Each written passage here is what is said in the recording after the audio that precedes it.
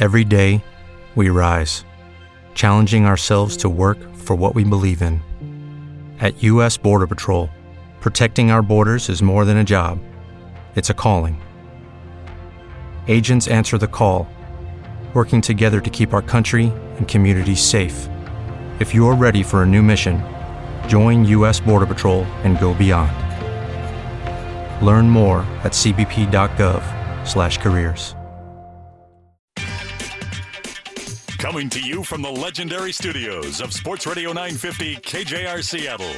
Your home for live and local sports proudly presents Sports Saturday. Happy Saturday, everybody. I just realized it's also Cinco de Mayo. Terry Blount here with you. This is my first Saturday show of what I hope is going to be a great time for all you guys and for me. I want to thank everybody for coming in for the first show. We've got a jam-packed show to give to you in just 90 minutes today before we go to Sounders pregame. It's going to be a lot of fun, and I am so happy to say and proud to say that with me for the first show is the glue of KJR Radio, the one and only Curtis Crabtree. Curtis, thanks so much for being here today, producing this show. He is the man here. For everyone who listens to KJR knows that, and he's going to be involved in everything we do here today. It's going to be a great show, and I want to, since it is the first show, I want to talk a little bit about what we want to do here every Saturday. First of all, it's just great to have a local show, a local angle show, live on Saturdays here at KJR. And I want to really do that justice as much as I can. And one thing we want to do each Saturday is kind of be a bridge between our weekday shows and what happens on the weekend. Obviously, believe it or not, a lot of sports happens on the weekend. So we're going to address some of those things that happen, and we're going to address the things that are the highlights of the day. But we're going to mainly stay with a local angle on things. Obviously, Seahawks, Mariners, Sounders, anything else that's going on, UW. Whatever's going on in the topic of the moment. But we want to be that bridge between all the great shows we have during the week and the weekend before we go back on Monday. So I want to kind of do that as much as we possibly can in that regard. And you may have heard this right before the opening. A big announcement is coming here on Monday. Jason Puckett will announce on his show his new co-host, and it's big news, let me tell you. Can't reveal it yet. That's all for Puck to do, but it's really going to be cool, and everyone's going to want to listen in Monday to see who that is. So a little bit about today's show. It's jam-packed. We're going to have on Gregg Bell of the Tacoma News Tribune. He's the Seahawks beat writer. He's going to talk about his impressions from the first day of Seahawks rookie camp yesterday. That goes through the weekend. We're also going to have on TNT baseball reporter T.J. Cotterill, who covers the Mariners and the impressive season the Mariners are off to, what a great start they've had. I'm going to talk to him about what he thinks they need to do to stay in the race and how surprising they've been so far. That's going to be great. And then at straight up noon, we're going to have a surprise guest from Seahawks rookie camp. One of the Seahawks rookie draft choices is going to join us. Not going to reveal who that is, but you'll see at noon. That's going to be a lot of fun. So we've got a lot to cover today in very little time, and I just want to thank everybody who's going to be part of the show today. A lot of people have already sent me text and sent me messages on Twitter saying they're going to listen in on the show. Let us know anything you want to talk about. Send us a text on the Heritage Distilling text line at 49451. Give us a call. Let us know. We're also going to talk about some stuff I've done on Twitter. With each show, I'll give you guys a topic on Twitter to give me your take on. We have two today. Number one, since it is at least for now, the retirement of Ichiro, even though he says he may play again, and wouldn't be at all surprised to see that happen next year in Japan. But anyway, for now, since that happened, I thought it would be a good time to ask people who would be on your Mount Rushmore for the Mariners. Who are your four guys that would make your Mount Rushmore for the Mariners? People have been voting since yesterday. You can continue to vote. Send in a text. Send it to me on Twitter. We'll announce before the end of the show the four people that got the most votes. And then also I had a little Twitter vote that you can still vote on that's out there if you go to my Twitter page. And that is, which rookie for the Seahawks do you think will have the most impact this season? And I had four names on there, and that was, of course, Shaquem Griffin, probably the biggest name of all the rookies anywhere for that matter. Also, Rashad Penny, the first-round pick, the running back from San Diego State. Rasheem Green, the defensive lineman from USC, or the punter, Michael Dickson from Texas, the 5th-round pick. So go ahead and vote on that if you want. We'll announce that later in the show, who you think will be the most impactful rookie for the Seahawks this season. So it's going to be a lot to cover here in just a very few minutes. But the first thing I want to do is get to some things that happened, either big in the news that happened last night, and it was a big, big night in Major League Baseball last night, and that involves nationally and locally. Curtis was there to see one of them, and that was at the Mariners game against the Angels.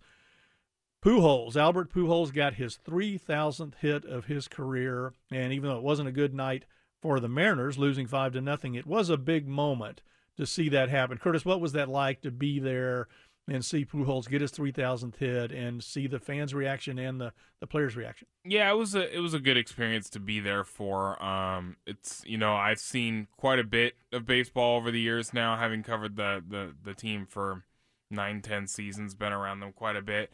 I've seen a couple no-hitters, a combined no-hitter, which also happened for the Dodgers last night. I've seen one of those at Safeco when the Mariners had one, and I think that was 2012 when they managed to handle that one. But to see Pujols get a 3,000th hit, there's only been 32 people to eclipse that mark, and Robinson Cano will have a shot at it. He's just shy of 600 hits away from 3,000 as it is right now, which means he should be probably less than 500 by the end of the year. Stays healthy, he should get there. Yeah, I think there's a decent chance he gets there. But Pujols becomes one of only 4 players to have that's the big 3,000 hits and 600 home runs, and so that's incredible. He joins Willie Mays, Hank Aaron, and Alex Rodriguez as the only players in baseball history to have 3,000 hits and 600 home runs. That's really impressive. So he's had an amazing career, and started with St. Louis. One of the darkest days for me, being a longtime Astros fan when I grew up in Houston, was being at the game, the playoff game against St. Louis, when the Astros had the game run, and Pujols hit a home run, maybe the longest home run I've ever seen, that landed off the glass behind the railroad tracks at Minute Maid Park to win the game for St. Louis in the playoff game. But as it ended up, the Astros ended up winning the next game in St. Louis and went on to the World Series. That the first time they went to the World Series, which wasn't a good experience for them. But I remember that distinctly, and he's had a remarkable career, and he's very well liked by his teammates. One thing I thought was cool last night, Curtis, and this says a lot about the fans here and the people at Safeco Field last night, and they really treated it with respect. They stood up, they applauded him. It was really a classy thing to do, I thought, from the crowd, as all the players for the Angels came onto the field, came out of the dugout and came onto the field to congratulate Pujols. I thought that was really nice. There's a lot of parks I don't know that would happen, but that was a very classy thing to do, and it's cool to see the fans do that. By the way, that was only half of the big news in Major League Baseball last night. Also, there was a combined no-hitter for the Dodgers over the Padres that was thrown by 4 different pitchers for the Dodgers, and that happened, by the way, in Monterrey, Mexico. In a series, the Dodgers and the Padres are playing down in Mexico, so that's very cool. And that is also the first time in Major League Baseball history that there's been someone get a 3,000th hit for his career, and in another game, a no-hitter was pitched. So that's the first time that has ever happened in Major League Baseball. And for it to happen with both the teams from Los Angeles is even more remarkable. I saw a picture of the front page of sports section from the Los Angeles Times today, and it said 3,000 hits at the top, and then in a big headline below that, no hits. So that was kind of cool. By the way, they took the starting pitcher, Walker Buehler. Yes, his name is Bueller, like the movie. The rookie pitcher for the Dodgers. They took him out. Dave Roberts took him out after 6 innings when he had thrown 93 pitches. It ended up being a 4-pitcher no-hitter. And I don't like that. I realize he'd thrown 93 pitches. I realize he's just been up for a while and he's a rookie and all that stuff. But you couldn't leave him in just to pitch at least one more inning and see what happens there, see how many he had to throw in the 7th inning. If he ends up throwing 25 pitches in the 7th inning, I get it. But what if he gets through the 7th inning, he's still got a no-hitter, and he only had to throw 10 pitches? I just don't like that. And by the way, Curtis, Dave Roberts has a history of this. This is the third time since he's been the manager of the Dodgers that he's pulled a pitcher from a no-hitter. He did it with Stripling when he was in the 8th inning in 2016, and then he also did it with Rich Hill after 7 innings when I believe Rich Hill had a perfect game. So he has no qualms of taking pitchers out of no-hitters. I just, I'm old school. I don't like that. I wanted to give the guy a chance.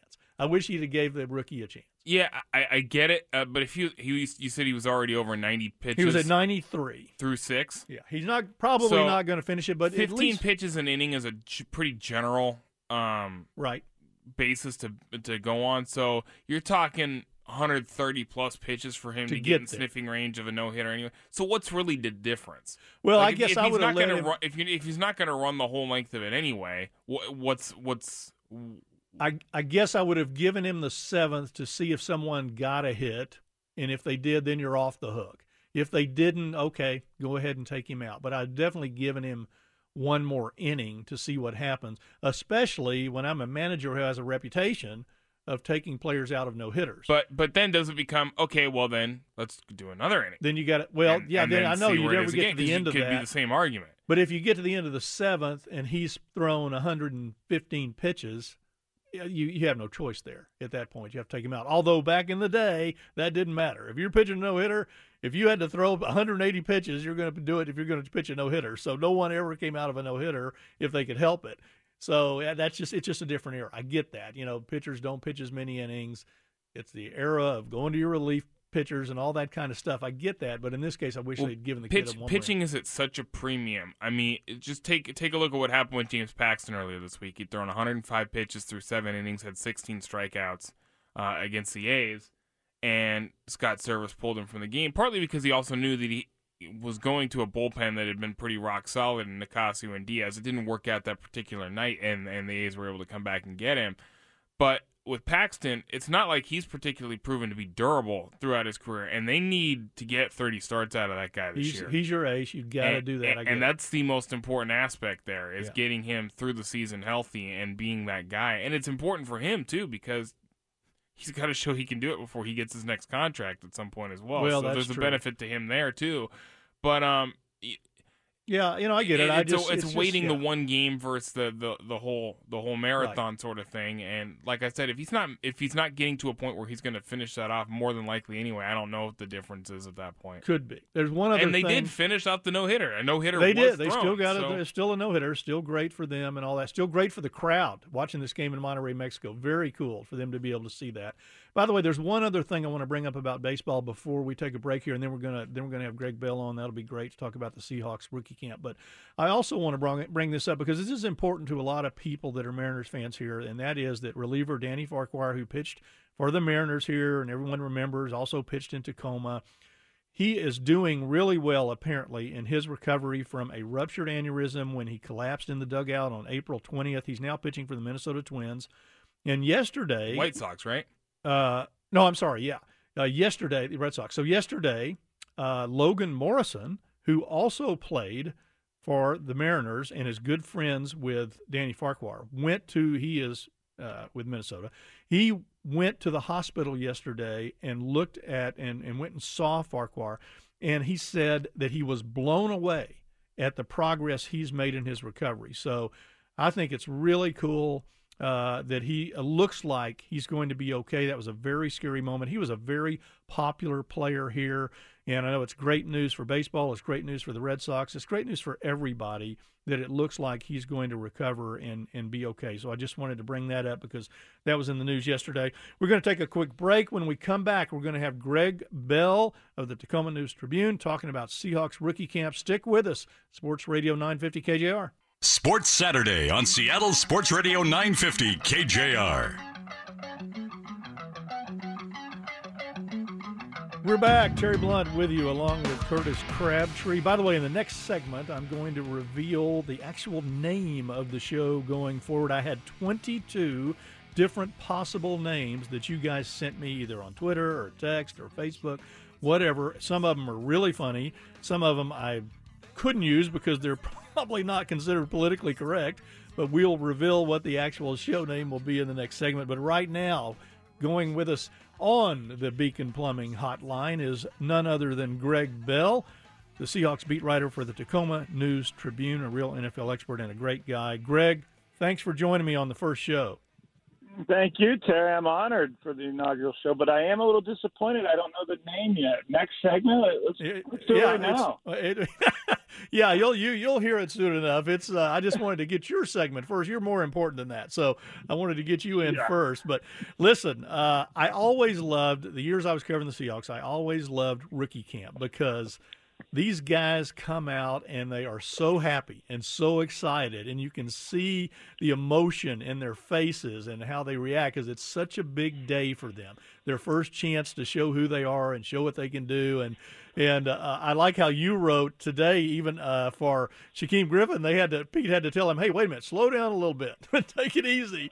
So he was so excited. So what were your biggest impressions, coming out of the first day? Terry, I thought Shaquem Griffin was going to run into Lake Washington, maybe run across Lake Washington. He was so jacked up and running around slamming into people and high-fiving them and chest bumping. And this was during walkthroughs before the warm-ups started. and Pete Carroll said we had to tell him to chill out a little bit. Yeah. Everyone at Central Florida tells me that Griffin knows what speed, and that's how he's going to practice all the time. He's obviously spent his whole life proving people wrong and out-efforting everyone on top of the skill and talent that he has. So, it was everything as advertised and more yesterday. And then other guys, they have 46 of the 70 players are unsigned. They're on a tryout basis. So there are a lot of guys that are literally trying for their livelihoods. And to get a job, any job in the NFL, it's hard to do when there are no pads on. So you got to fly around and show effort, and it's not like they can knock somebody down and weigh guys out. So it is a little intangibles, and the effort stuff does matter. It definitely matters. I mean, I know the coaches are looking for little things about how quickly you pick up information, the things they tell you, how do you adapt to that, how quickly do you absorb it, all those kind of things. Or everything they do is important. I also wanted to ask you about, not only is this first day for all these rookies, it was kind of a first day in a lot of ways for all these new coaches and how they're going to be and what they're going to do. And, Brian Schottenheimer out there as the guy running the offense now, and Mike Solari with the offensive line, and now Ken Norton being back, all that cool stuff. So what did you take out of that? Did you notice? Was there anything that was noticeably different to you? Well, first of all, Ken Norton is still the Ken Norton he was when he was here 3 or 4 years ago. He is still screaming at everybody. He's still getting them fired up and being a linebacker coach in addition to the defensive coordinator. He's still the fiery guy he was for Carroll at USC and Seattle before he went to Oakland. So that hasn't changed at all. It was like it was November, and here it is in the May camp. One thing really noticeable, Terry, to me, and Carroll didn't say this, but it was plainly obvious to me, is that Brian Schottenheimer is very involved and very into the eaches, very hands-on. And that's different than Darrell Bevell, his predecessor at play caller. And a couple of reasons for that. One is his personality. Kellen Clemens, who has quarterbacked under Schottenheimer for 7 of Schottenheimer's 10 years in the league, told me that he is such a detailed guy that he will get on receivers for not having the right splits in the slot, for instance. And sure enough, yesterday there was a rookie receiver lining up in a slot, multiple wide receiver formation during a pass drill, and he was lined up incorrectly. And Schottenheimer ran to the line of scrimmage, grabbed the kid by both his hips, and forcibly moved him a couple steps in. It wasn't a huge deal. That's something that maybe Darrell Bevell would have just told the guy about after the play. Right. Well, Schottenheimer ran right in and actually physically moved him. And the other thing that's different is Schottenheimer is the quarterback's coach as well as the play caller. Of course, previously Carl Smith was the quarterback's coach, and Tom Cable was the run game coordinator, and Darrell Bevell was the pass game coordinator, and they had to come to a meeting of the minds on game plan. No, this is all Schottenheimer, and it really does feel and look like Pete Carroll has given me all the keys to the offense one man instead of it being split among three. And I think Russell Wilson's going to notice that right away when this preseason gets going. That is when it'll really be interesting when Russell gets out there, see how they both interact with each other and how that works out. That's very cool. I couldn't help but noticing yesterday that on his interview, Pete Carroll, he typically on these things, he'll single out a guy you're not expecting.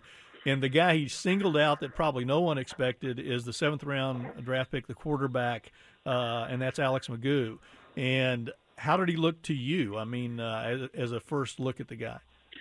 Well, let's caveat it. First of all, is that nobody's hitting these guys. Of course, they're not in pads, so there's not a whole lot of running game stuff going on. So, Of course, the pitchers and the catchers look best in situations like this, in underwear and running around with no contact. I mean, the defensive backs can't even challenge a ball in flight by NFL CBA rules. You can't do that. So every pass looks complete, and every pass looks on the mark because they're not being defended. So there is that caveat. But McGough, he's known, and they've got him because of his elusiveness and ability to throw accurately on the run away from pressure. They claim the Seahawks have analytics that said he was the second most accurate off-the-spot passer in the league in the draft class, behind only Baker Mayfield, the number 1 overall pick. McGough from Florida International was actually better on the run away from pressure completion percentage-wise than Sam Darnold from USC. That's amazing. That's why they drafted him. But they saw yesterday that he can really throw from the pocket and maybe has a stronger arm than they thought he had. His numbers at Florida International were down 2,900 yards, and that was because he was getting chased for his life, which should make him fit right in behind Seattle's offensive line. That's the right place for that. But they did see, again, without pressure and without anyone hitting him, that he could stand in the pocket and fire the ball accurately. And he was getting a lot of Schottenheimer's praises and pats on the back and taps on the helmet after the throws he made, which, from what I've been told, is high praise from Schottenheimer. He doesn't pass that out a lot.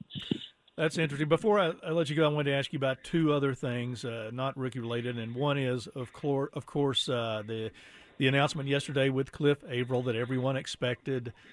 He's been released and probably has played his last game. He was such a remarkable player for them for a long time and just a really good guy. When I was covering the team, Greg, one thing I always noticed about Cliff, and for people who don't know this, you know this, of course, but people who don't, when you go into the locker room during the week, you just have a small window there of time where you can talk to players. And a lot of times players, are out doing other things. They're in the training room, they're getting ready for practice, they're eating lunch, or they just really don't want to talk that day. So there's not always a lot of guys around there. And Cliff was a guy about every time, yes. Yeah, but Cliff was a guy who was almost always there. Almost always willing to talk to you no matter what the situation was. I just really respected him for that alone, besides his great play on the field. But, I just wanted to ask you about him, and I know you have similar feelings about him. I do, Perry. Thank you. I've been doing this for 20 years, covering professional athletes. Used to be a baseball beat writer. I've covered college sports intimately. I've covered the Raiders in the Bay Area, and now up here to the Seahawks. And I would say Cliff Averill is one of my favorite players I've covered, players or coaches. He's probably my top three. The guy's real. And now it's easy to have perspective and the right priorities in place when you've made $28 million the last few years and you've won a Super Bowl. And, I get that. But his priorities are completely in order. Family, his little boys, his wife, his helping others and philanthropic interests, especially in Haiti where he has family members, and rebuilding schools down there and trying to raise up that impoverished island. It means a lot to him. He's taken Seahawk teammates with him, Marshawn Lynch being one of them, to help rebuild schools and homes there in Haiti. The stuff he's done for childhood obesity and diabetes in this area and childhood illiteracy. The guy has got it together, and it's well beyond football, not to mention he's a great pass rusher, and as you said, great with the media, always smiling. And he doesn't need to play. The neck injury being such a risk, he's at the point in his career with the money he's made and what he's accomplished. He doesn't need to play anymore, and he's walking away so he can play with his kids and walk and be healthy with them. And hats off to him for the guy he is, the father he is, the husband he is. As I said, one of the top 3 or 4 guys I've covered in 20 years of doing this, and I have nothing but tons of respect for that man. And wish him well in everything he's going to be doing wherever it is. Couldn't agree more. One of my favorite players that I've covered as well. I want to get a little kind of inside baseball here with you for an issue that maybe not a lot of casual fans know about, and that is the Seahawks lost one of their top personnel guys in Dan Morgan, who's going to be the director of player personnel for the Buffalo Bills. And I guess I would just want to ask you, Greg, how big a loss do you think this is for them? He was very well liked there and a big part of their, decision-making process. He was. And John Schneider and Pete Carroll, for that matter, have been spoiled by the continuity that they've had, not just in the coaching staff, but in the front office, in the scouting department, in the top decision makers. They've all been on the same page, and they know each other so well. They could finish each other's sentences. It's been going on for 7-8 years like that, through the Super Bowls and through the playoffs. Well, that's changing now. And we saw Dowd leave. Now we're seeing Morgan leave. And Scott Fitter has been a subject of other teams' interest as well, and to an executive job. And it's different. And Pete Carroll talked about this yesterday, just on the field and the coaching staff as well, that it's changing. And this is a challenge for Schneider and Carroll. They've had it one way, and it's been wildly the most successful way in Seattle football history for 5 or 6 years. And now it's changed. And this is a challenge for them. They each have 2 years. Carroll and Schneider have 2 years left on their contracts, which is not to say they're not going to get renewed, but there is something of an urgency of change here going on that they're going to have to manage. And it's going to be different. The messaging is going to be different.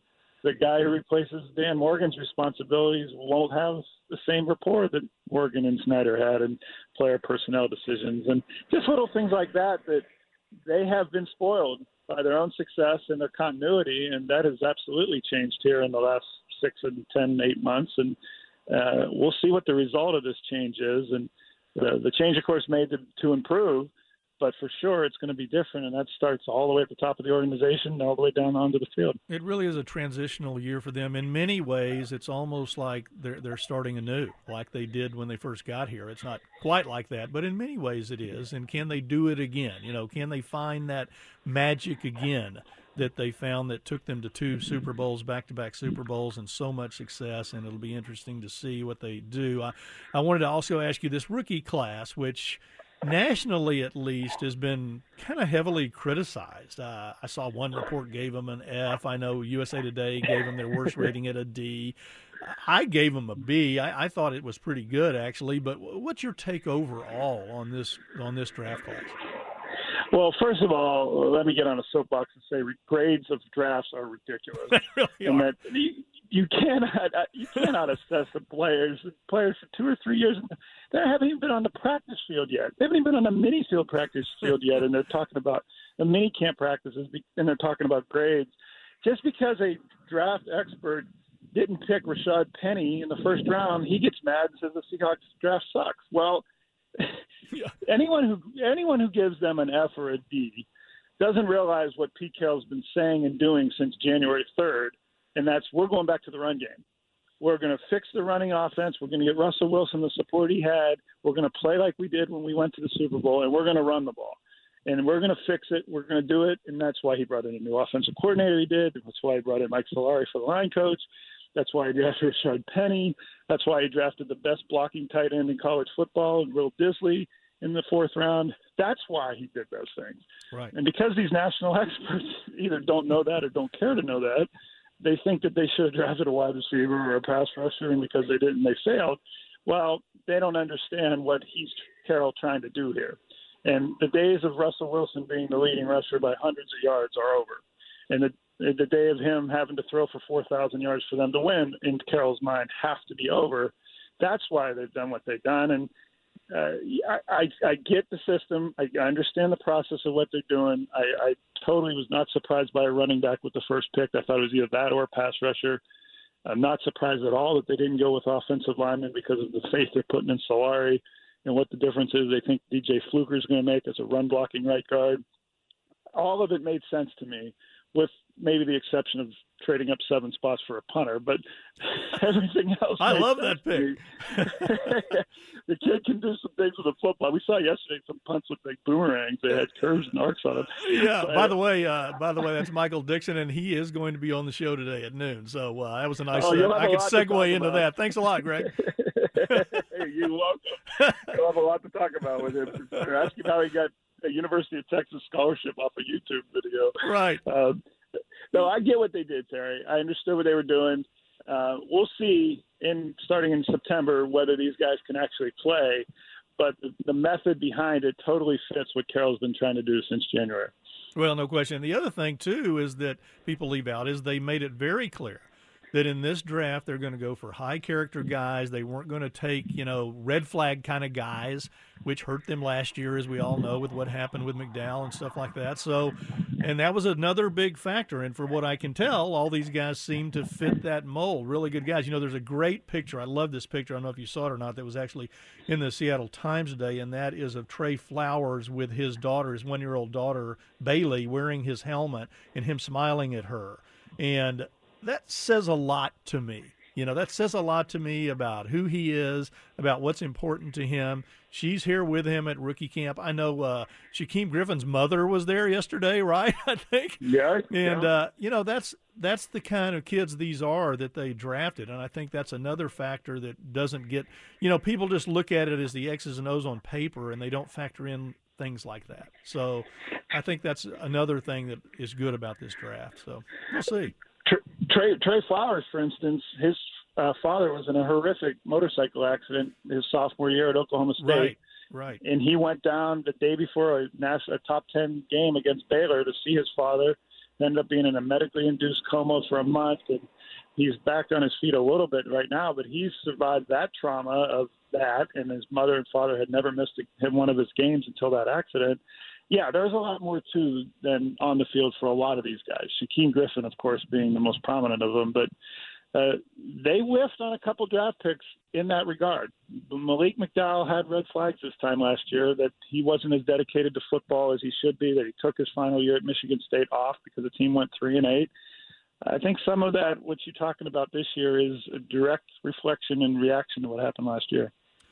Greg, buddy, I can't thank you enough for coming on the first show. Great stuff as always. Really appreciate it. We will probably have you on more in the future whenever we can get you. It's always a lot of great information for the fans, entertaining. You're just a super guy, and I really appreciate you coming on the show. I appreciate that, Terry. Thank you. Do I get an inaugural sticker or something? Yeah, we'll have to do that. We'll have to get you a gold star or something like that. I'm very honored. I do appreciate it. But I do want to know what the name of the show is. Coming up next. So we're going to announce that next. So you bet. Well, thanks a lot, Greg.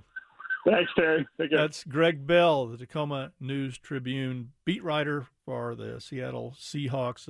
Really good guy. When we come back, we are going to announce the name of the show. It has been a really funny topic the last couple of days. I was on with Jason Puckett, and he had a couple of very funny weed-related comments like Smoke the Blunt Show and stuff like that, one of his suggestions. But there's a lot of funny ones, a lot of good ones, and I'm going to announce what everyone said and what we decided to pick out for the show going forward. It's going to be a fun day here. A lot more coming up on Sports Radio 950 KJR.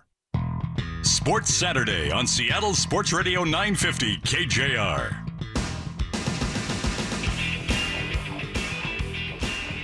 We're back. Terry Blount with you here along with Curtis Crabtree on our new Saturday show here at Sports Radio KJR. It's going to be fun every week, every Saturday, starting at 11, most days 11 to 1. That might differ depending on what we got going on for each Saturday, but it's going to be fun to have a local angle and a live show every week here at KJR, and I'm really looking forward to it. Right now, we're going to go to the new beat writer for the Mariners for the TNT, and that is T.J. Cotterill. T.J., I really appreciate you coming on the first show, buddy. Terry, happy Cinco de Mayo. Thanks, man. Are you having a tequila shot as we speak, or you going to wait on that? Maybe only a few, only a couple. It hasn't been that many, but certainly no more than about 10. Oh, there you go. All right. Well, then you're all set then. So, listen. First of all, congratulations on taking the job as the new Mariners beat writer. You're just a fantastic reporter. You're going to do a great job for the paper there. And I just wanted to ask you about, first of all, your thoughts in general on this amazing start for the Mariners. I mean, a tough night last night, but they're 18-13. I think that's better or as good as almost anyone could have hoped going into the season. I guess the big question is, do you feel like they can keep this up? Can they be a true playoff contender this season? Well, it feels like they have the lineup to do that, just top to bottom, especially now that they're healthy. You're kind of seeing how that whole lineup can come together. With Ryan Healy batting ninth on most nights, and he had 4 home runs in 4 games going yesterday, and he got another base hit yesterday. And you kind of look at their record, 18-13, and that was with a ton of injuries to start the season too. And now you're starting to see them get a little more fully healthy. The question is, and it's going to be throughout the season, is how their starting rotation is going to hold up, and can they sustain some success? They had going into Paxton's 16 strikeout game the other day. The only pitcher who had thrown 7 innings in a game was Mike Leake, and the only other teams that had a pitcher, only one pitcher, 7 innings in a game before that, was the Reds and the Brewers. So they certainly need to get more out of starting pitching, and I think they know they have a weakness. That is it, because that's why they went out and signed Juan Nicasio this offseason for their bullpen, and they know they're a bullpen team. But I mean, if you get Mitch Haniger having a breakout season, if you get that healthy Haniger over the course of a full season, if you get Robinson Cano being as patient as he's ever been, if Cruz can stay healthy, and D. Gordon continues to be electric at the top of that lineup, I don't see why they're not competing for one of those wild card spots. The problem is that look at this division. AL West is no joke. And you got the Astros are on top, and you saw the Angels yesterday. So they're going to do it, and they've got certainly maybe one of the toughest divisions in baseball to have to go through to do that. Well, this is obviously kind of a big series this weekend. I know it's early in the year and all that, but these are 2 teams, assuming the Astros are going to win the division, that's not for sure, but they're defending World Series champions. They're still a very good team. The Angels and the Mariners could fight it out here for a playoff spot. So these games with them could be really important games. Yeah, I think that's if you're a Mariners fan, you won't have to be kind of resigned to the fact you're playing for a wild card spot. The Astros are so talented through the lineup, and you're seeing their starting rotation. I mean, yesterday, Garrett Cole with 16 strikeouts against a really hot Arizona Diamondbacks team. And he had 14 strikeouts the game before that. And he's not even one of the Cy Young pitchers on their staff. And they had Justin Verlander, Dallas Keuchel, Mariners saw what Lance McCullers can do. And their 5th starter is throwing 95 miles an hour, Charlie Morton. So the Astros, you kind of reside to the fact that, okay, that's the top dog. You're going to have to go through them. So if you're a Mariners fan, you kind of have to reside to the fact that you're playing for one of those one-game playoffs. And with those teams, you're battling the Angels, and you saw what Ohtani can do in that lineup, and we know how good Mike Trout is. And if the Angels get a healthy Garrett Richards, I mean, he was effectively wild last night. He was all over the place, but his stuff was so good. Mariners chasing out striking all day yesterday in that 5-0 loss. So the Angels certainly are talented, and how stacked the Yankees lineup is and how good the Red Sox are. You talk about all the teams that are tanking, but there's some really good teams as well. So it feels like there's really no middle ground, or very little middle ground in the American League. It's a lot of teams that are on the quote-unquote tanking, or teams that are super talented and super stacked. So you see with the Mariners, they have a lineup that's going to keep winning games every night. Baseball does some weird things. You get 16 strikeouts from James Paxton, you don't win. And the next night you have Wade LeBlanc just gassed by the 4th inning, and they do win. Yeah. That's their lineup. I mean, I guess looking at it now, there's probably still some bad feeling among some fans that as good as they are as a hitting lineup and what they put on the field every day, why didn't they go out and get one of these free agent pitchers like Jake Arrieta, which would have cost a lot of money, no question about it. But now you look back on it and say, boy, one of those guys could have really helped. So I guess the question is, if we get to, if they get to August, is it likely they're going to have to go out and make a deal for one of these kind of pitchers, even if it's a rental, if you have a real chance to make the playoffs? I've been thinking about that because Jerry DiPoto did make some sort of hint this offseason. I want to make sure I go back and track that down. But I remember he did say that, hey, we're going to revisit this in a couple of months. And he's like, certainly we're going to make some moves to make our team better. And of course, he could have meant that of like, if this isn't working, we're going to go fix it. But I think he meant too that like, hey, if we see that the starting pitching staff needs help, we're going to go do it. But they thought that this is a rotation that could get by, I think. Erasmo Ramirez is one of the top pitchers who was acquired in trades when he was brought back to the Mariners last year, and he hasn't looked anything like that in his 2 starts before he went to the DL.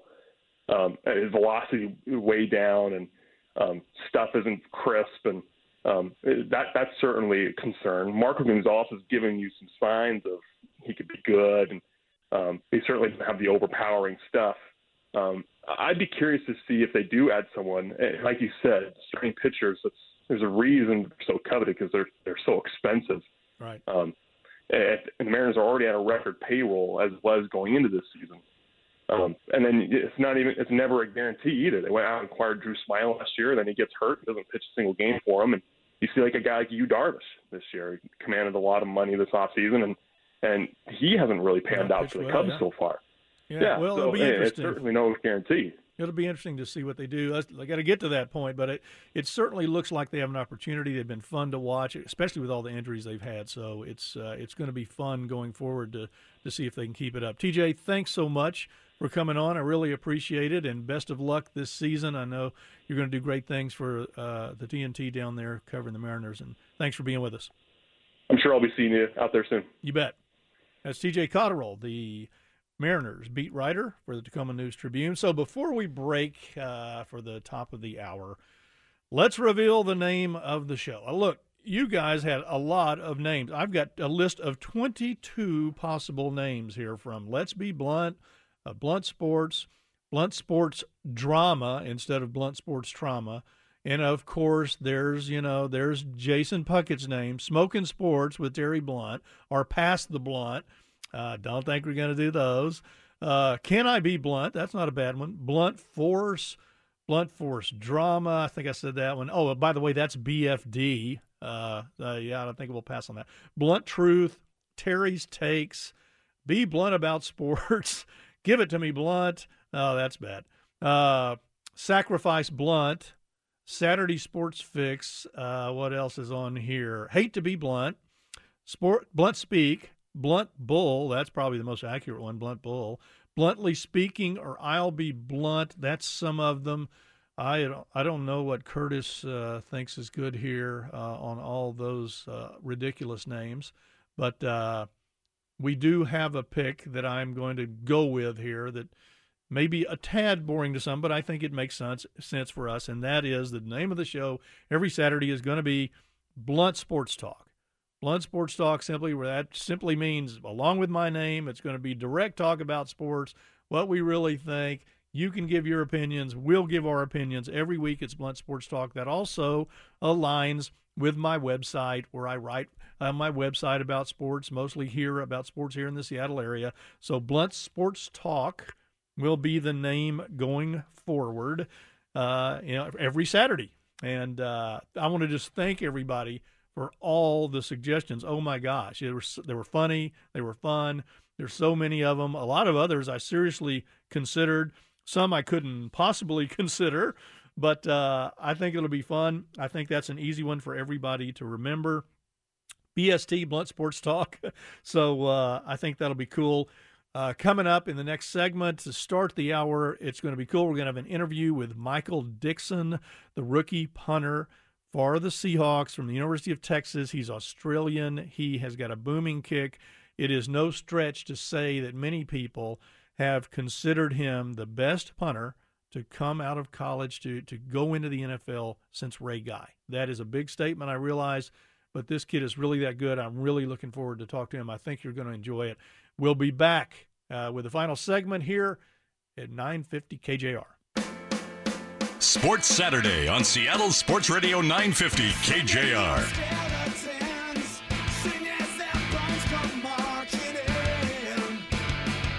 One more segment today on Blunt Sports Talk here at 950 KJR. Listen, it's a lot of great stuff coming up. We're going to have Michael Dickson, the new punter for the Seahawks out of the University of Texas. We're going to talk about your Mount Rushmore of the Mariners, who your 4 guys you would put on there, who you chose, the rookie to be the most impact this year for the Seahawks. And we're going to close out right before that. We'll go to Sounders pregame. They got a really important game this afternoon at the CenturyLink Field against Columbus. So we'll have Sounders pregame coming up right at the half hour here. So First, we're going to start off with the new punter for the Seattle Seahawks. That is fifth-round draft choice Michael Dickson from the University of Texas. Michael, thank you so much for coming on the show with us today. We haven't got him yet. He's not on yet. He'll be on soon, though. Michael Dickson's going to join us. He's probably finishing up a meeting, so not quite there yet. But so let's go ahead and talk about why we've got the chance. The Mount Rushmore of Mariners for you.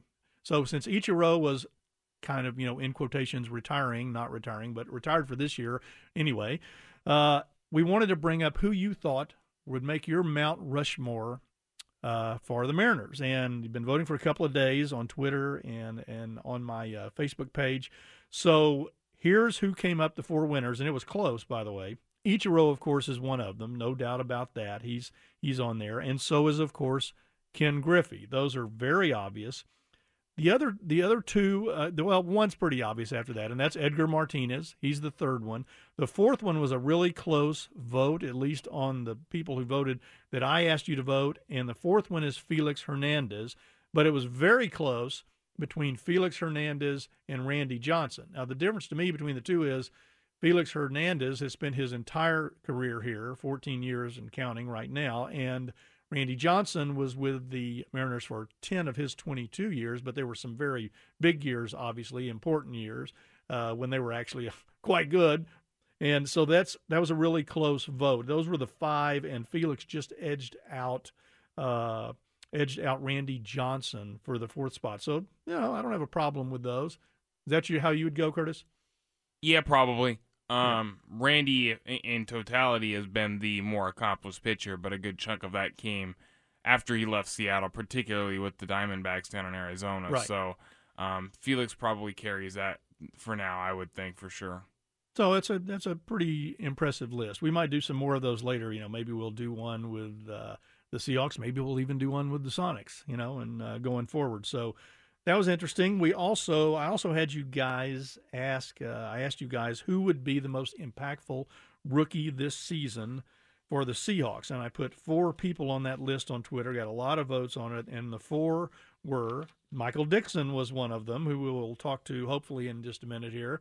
Another one was Rashad Penny, their first-round draft choice, the running back. Another one is Rasheem Green, the defensive lineman out of Southern Cal. And a 4th possible pick on that list was that's it. Well, Shaquem Griffin, of course. Shaquem Griffin, the linebacker from Central Florida, everyone's favorite guy.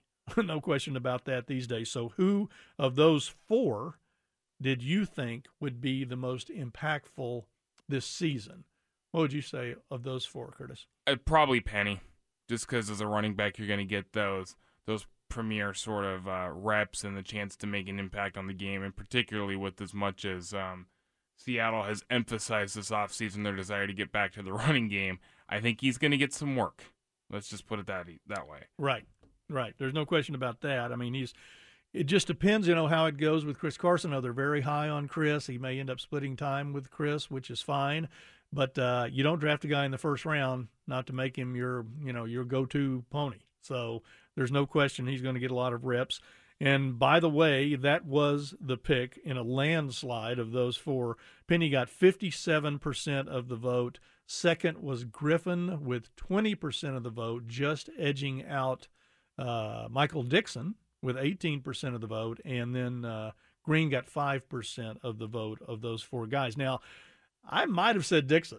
That's a guy that can have a real impact for them if he is as good as he appears to be, because he will have such an impact on field position for them when the plan is to go back to a power running game type offense. So, I watched one video of him, Curtis, from last season with Texas, where he kicked the ball. The ball left his foot at the Texas 5-yard line.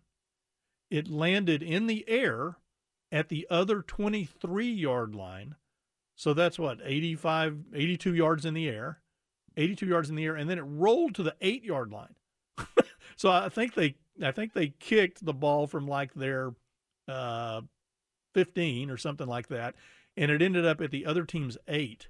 That's the kind of thing can make a big difference in a football game. It was, I had a chance to watch him a little bit yesterday, and he's got some effortless leg strength. There's no question about it. I was standing on the sideline that's next to the water, next to the lake, and he was on the back field, which they primarily use for special team stuff mostly. And he was kicking from the far end of the field from what looked like the goal line. I didn't have a great perspective to see exactly where it's at, but I think that's where he was at. And he was flying kicks to like the opposing 25, 20, somewhere in that neighborhood. And then on kicks where he wasn't going for pure distance either, he was hitting, like, he hits a really high ball. High ball. That's huge. And, it's absolutely huge. It can be a real important part for how you want to go about things and forcing, giving your return teams time to get downfield to cover as well. So, I was joking with you about this earlier. There was some balls that looked like pure mishits too. Right. Whether they were or not, or if he was doing something funky kicking. trying to do some stuff, I can't tell you. I'm not sure. He could be hoodwinking all of us on that front, saying, "Oh no, I meant to do that." I mean, we don't know for certain, but he's definitely got some leg talent. There's no question about it. If I was to rank those four, I would probably have ranked them Penny, Dickson, Green, and then Griffin last out of those four, and how I think they would impact. Yeah. Yeah, I don't have a problem with that. By the way, I just got a message from the Seahawks. Dixon is still going to call in. They were just finishing a walkthrough. He's going to call in and talk to us here in a couple of minutes. I think it'll be really interesting to ask him a lot of questions, how he got to the University of Texas, I believe, from a YouTube video from Australia when he was playing Australian rules football. There's supposedly, I have not seen it, but I think I heard Pete Carroll talk about that. There's supposedly a video of him drop kicking a ball 60 yards. So I got to ask him about that. But the guy can definitely boom it. Now, it is different, punting in the NFL than punting in college football. You got a lot bigger guys, a lot faster guys. The ball is a different shape. The ball is actually bigger, so it's shaped more it's more lengthwise, right? It's more elongated, Yeah, it's more elongated, which I would think would make it more difficult to punt.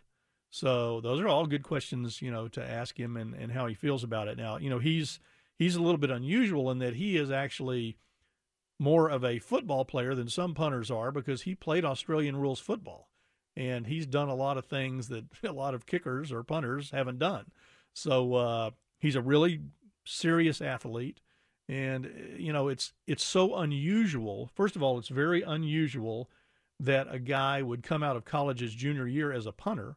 But we're talking about a guy who was the MVP of the last game he played in, the Texas Bowl against Missouri, when he had 10 of 11 punts inside the 20. So it was a big factor in Texas winning the football game, I'm sure. So that's a good thing to ask him about as well. And it's just so unusual, number also, that a team would move up in the draft, as the Seahawks did, to get him. That's how much they thought of him. It's unusual just to be picked in the fifth round. Although there were two other kickers. That's when you start to see kickers start to go. Yeah, there were two other round. kickers in the fifth round in this draft. I mean, everybody still continues to lambaste the Jacksonville Jaguars for taking a punter a pick ahead of Russell Wilson, right? Which was a third-round pick, clearly, and Brian Anger. So. That might have been a bit of a stretch. And then Roberto Aguayo, a place kicker, not a punter, went in the second round, 2 years ago? And right. So, kickers can go all over the place. It's not like your fantasy leagues where they should go undrafted all the time and you find somebody else later. There's a reason to draft kickers, and Michael Dickson, if he is what everybody thinks he is, will be their kicker for 10+ years. There's value in that. There's right. Absolutely value in and that. I don't know how many times, though, I don't know if I've ever seen a team actually move up in the draft and give away a pick to pick a punter. So that says a lot. That says a lot about how good this guy is and what they believe he can be and how much of a difference he can make. And there's also to factor in that, there's a money component to this. It may save as much as $5 million on the salary cap for the Seahawks over the next 2 years if they don't keep John Ryan. And John Ryan has been a wonderful player for them for a very long time, a really good guy. I would be shocked if he doesn't end up punting for another team this year. So, and we've got him. Michael Dickson is here with us. And, Michael, I can't thank you enough for coming off the walkthrough there just to have a few minutes with us and talk to us. We really appreciate you coming on the show. Happy to. Thanks for having me, guys. Listen, I've got to ask you about a couple of things. First, It's amazing some of the video I have seen of you and some of the punts I've seen. I saw a YouTube of you kicking that I just knocked my eyes out. But there apparently is a video, and I haven't seen it, but is there actual video of you of drop kicking a ball 60 yards? Yeah, there is. I had it up on my Instagram a while ago. I don't know if I took it down. I might have to put it back up. Yeah, you definitely should put that back up. So it's so funny because you could see it. Maybe if a snap went awry and you had to run around and drop kick a 60-yard field goal, that would be a story. But that'd be. Yeah, that's cool. So tell us the story of how you got from Sydney, Australia, to the University of Texas. So, yeah, I played Aussie rules for about 10 years growing up as a kid, and then kind of got to a pretty high level in that, but could see that it wasn't going to go to professionals, and throughout my career had always been told that I had a big punt and that I should give American football a try. It was more so a joke when people were saying it because I had a big punt, so I kind of took it serious and looked up to see if there was any coaches in Australia to see if I could give it a crack, and found one in Nathan Chapman, and he said that I had the talent to, if I trained up for a couple months, that I'd be able to play at college level. And 4 months in, Texas had offered me, just based off his word, and sent some YouTube film over of me punting, and they liked it, and then moved over there. Had you ever been to Austin, Texas before, or anywhere in Texas? No, not until they brought me out on my official in June, and then was there for 40 hours, had to fly back, so it was a 17-hour flight, and then back to Sydney, another 17 hours. So, I always like to ask the rookies that come into rookie camp this about the VMAC facility and about your first day out there and what it's like. But in your case, though, I know the University of Texas, because I've seen it many times, has one of the best athletic facilities in the country with all the things they have for their athletes there. It's top-notch, state-of-the-art, probably better than anyone in the country. But also usually people come here and they're really impressed with the Seahawks facility, with the VMAC. They're on the lake, how picturesque it is. Yesterday was a beautiful day. What are your thoughts about just some of your initial feelings about being here, being at the facility, and how it's gone since you've arrived? The facility is unbelievable. It's, prime location. There's a great indoor where I could actually punt in, which is a first, because every other indoor I've been to, the ball just hits the roof. So this one got me really excited. But it's not just the facility and everything. There's just a loving vibe that I've picked up on around here. It's just so positive, and that's what's got me the most excited more than anything. It's just the amount of positivity that flows through this building that is unmatched anywhere else I've been. That's fantastic. What the coaching staff, you feel good about that? You feel good about the things they're telling you and all the information you've received? Is that how you feel about it?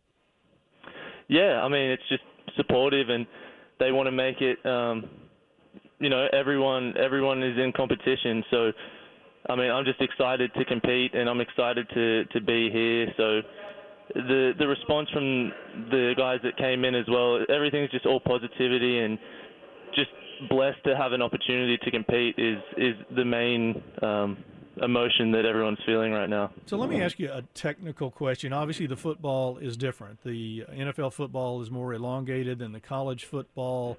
What's that adjustment like for you? I guess you had to do this also when you came from Aussie rules football. So what's the adjustment like for you? How different is it kicking the NFL ball as compared to the NCAA ball? Yeah, it's a little juicier, the NFL ball, and I prefer it, to be honest. Really?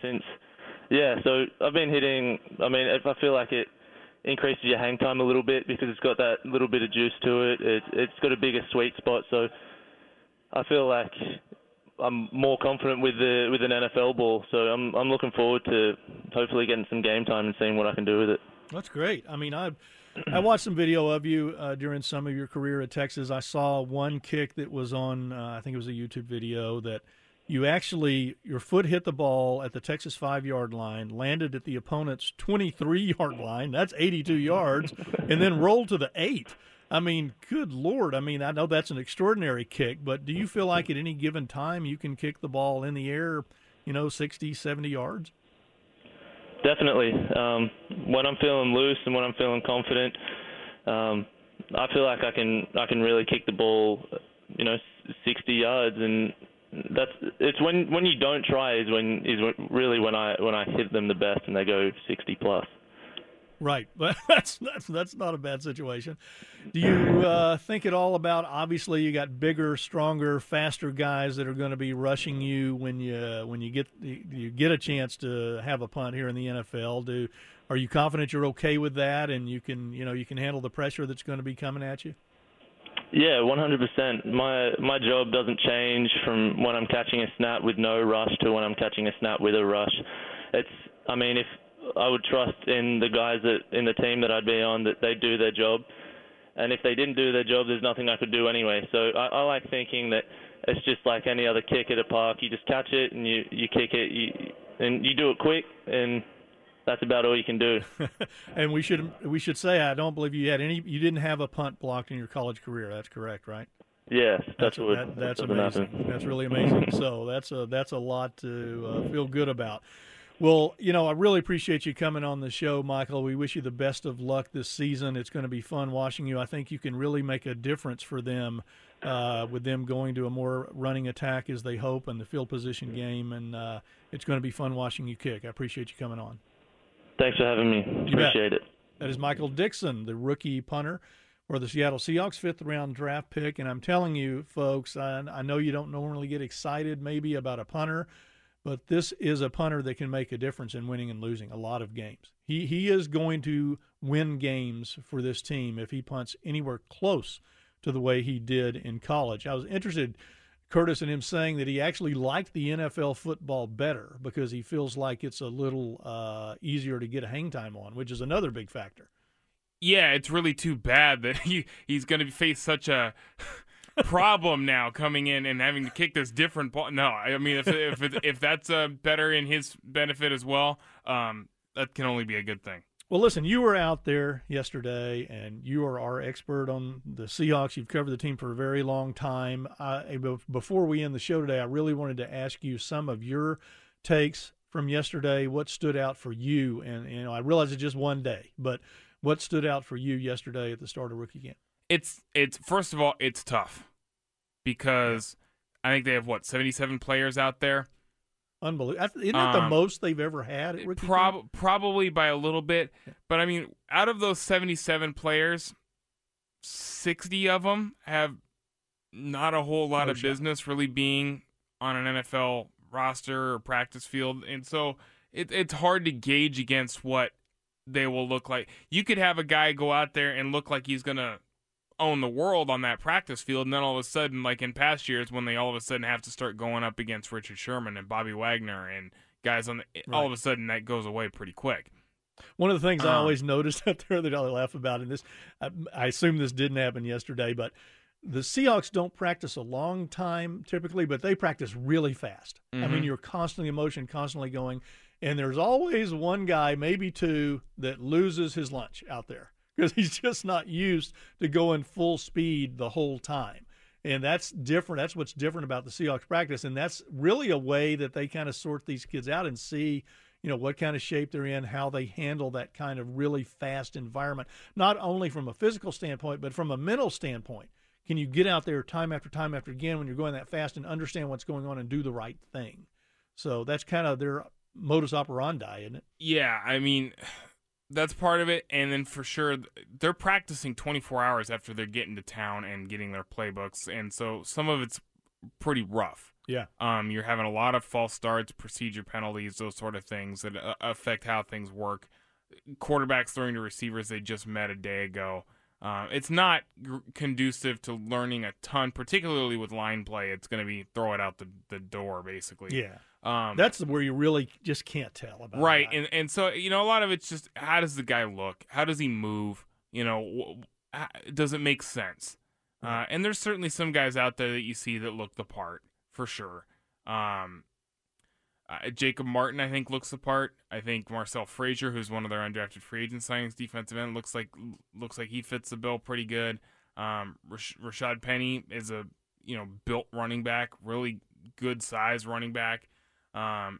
It is a little bit odd getting used to watching a linebacker that doesn't have a hand. It is Sure. just because I've never seen it before. It's Right. None of us something it's different to pick up with your eyes, and all of a sudden there's a guy out there that's missing a left hand, and so it's a little bit unusual to get used to that, Sure. for sure.